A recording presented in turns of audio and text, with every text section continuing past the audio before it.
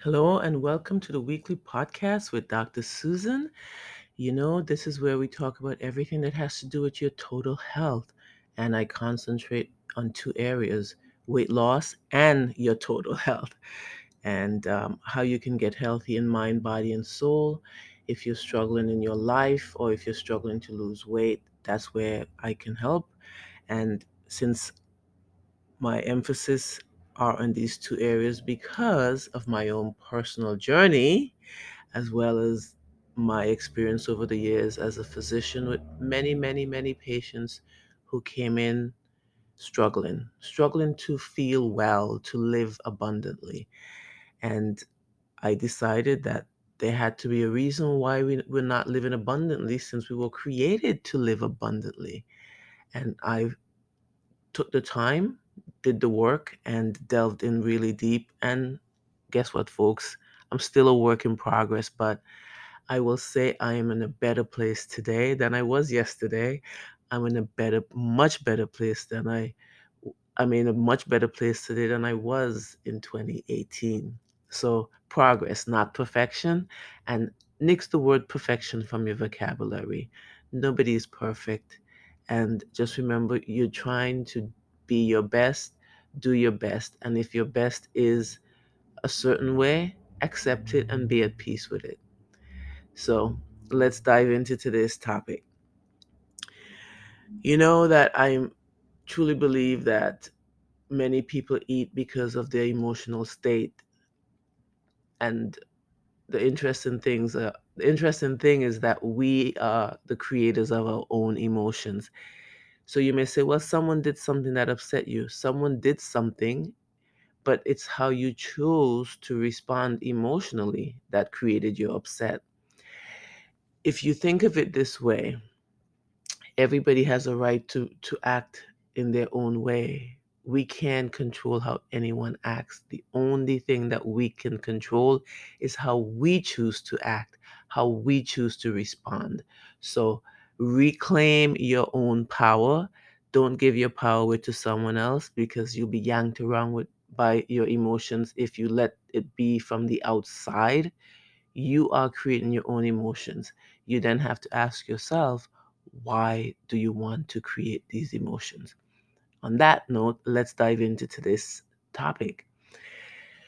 You're not hungry, you are angry or anxious. You see how our emotions can get in the way and cloud the issue?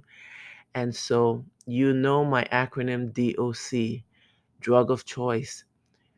Rather than confront the emotions that we are creating, rather than dig deep and try to figure out why we are creating these emotions, why we are choosing to hold on to these emotions, most people just take the easy way out. Many people take the easy way out. And what's the easy way out for someone struggling with their weight? The easiest way out is to turn to food. I have a friend who would always tell me, I'm not an emotional eater. My response, of course, as an emotional eater was, yes, you are. I know the signs. If you are eating when you are happy or celebrating without physiological hunger, you're eating for emotional reasons. If you're eating when you are upset and you're not physiologically hungry, you are an emotional eater. The more intense the emotion, the more you tend to eat. And notice the emotions doesn't have to be anger and anxiety alone. It could be celebratory, it could be sadness, it could be depression, but I just chose anger and anxiety because I think those are the two most common ones that really tend to s- trigger the emotional cycle of eating. When you're anxious, you want something to calm you down. When you're angry, you want something to neutralize the anger. And what does food do? Food has sedative, calming properties because of sugar and fats, and because it activates certain neurological pathways that release certain chemicals that are associated with our feel good emotions. So, you're not hungry, you're angry or anxious. And you need to then ask yourself some questions. What's behind the anger and anxiety? You remember I said there's a belief behind every emotion and consequently behind every feeling. Often that belief causes you to think thoughts based on your core beliefs that generate these feelings that you do not want to feel.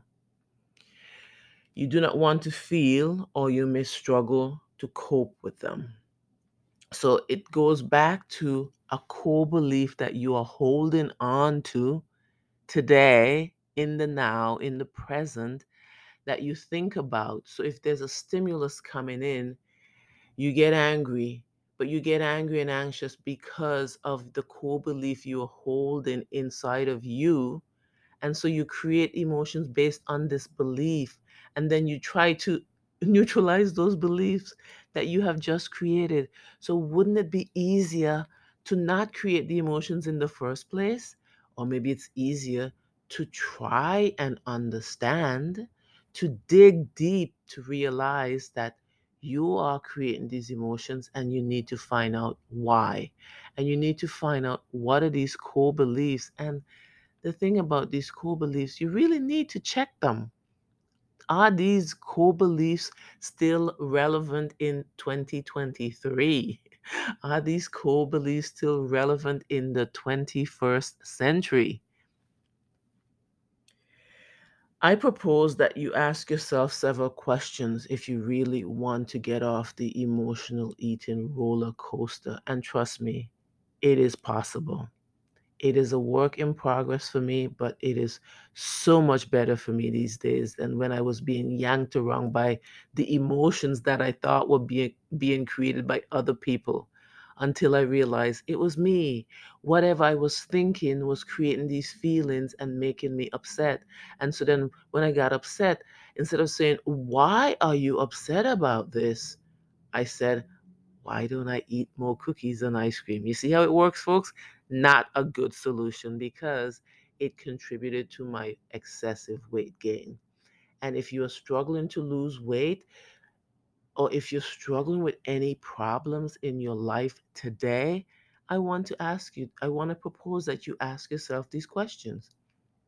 So, there's 6 questions I want you to ask yourself. What is your core beliefs? Why do you believe this? Is this belief or are these beliefs grounded in truth? Is this belief an honest assessment of the facts and reality?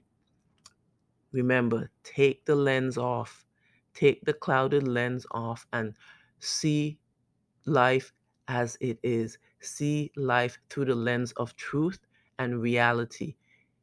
It is a fact that the sky is blue. You cannot change the color of the sky.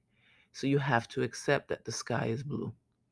It is a fact that you've had an extra serving of cookies or an extra serving of food. That is the reality. You have to accept that. What are you going to do? Once you accept it, you're then going to ask yourself, why did you think rather, why did you think or believe or chose to have the extra scoop of cookies, the extra serving of food, the extra serving of cookies? Why? What were you believing, thinking? What were you believing and thinking? Why are you choosing to hold on to this belief, or why are you choosing to hold on to these beliefs? Remember, we choose to hold on to something because there is some benefit, but I want you to examine the benefit. Is the price of the benefit worth the price of the problem? The struggles with your health, the struggles with your weight. Is the price of the benefit worth that to you? Last but not least, how important is the change you desire to make? How important is the weight loss to you? And remember, I like to flip it a little bit and said, instead of saying weight loss, I say, how important is getting healthy for you? That's all for today, folks. Remember, you can find the full article on the website, and see you next week. Have a blessed day.